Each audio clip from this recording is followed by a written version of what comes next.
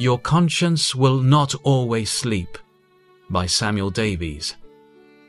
They show that the requirements of the law are written on their hearts, their consciences also bearing witness, and their thoughts are now accusing, now even defending them. Romans 2:15.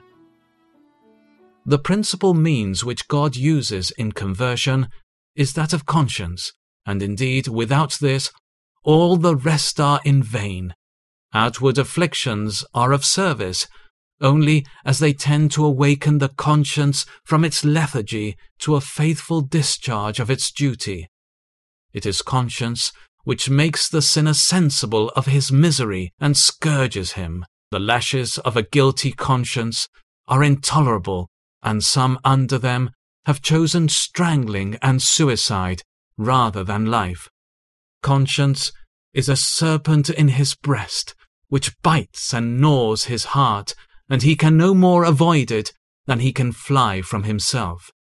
Let not such of you as have never been tortured with its remorse congratulate yourselves upon your happiness, for you are not innocents.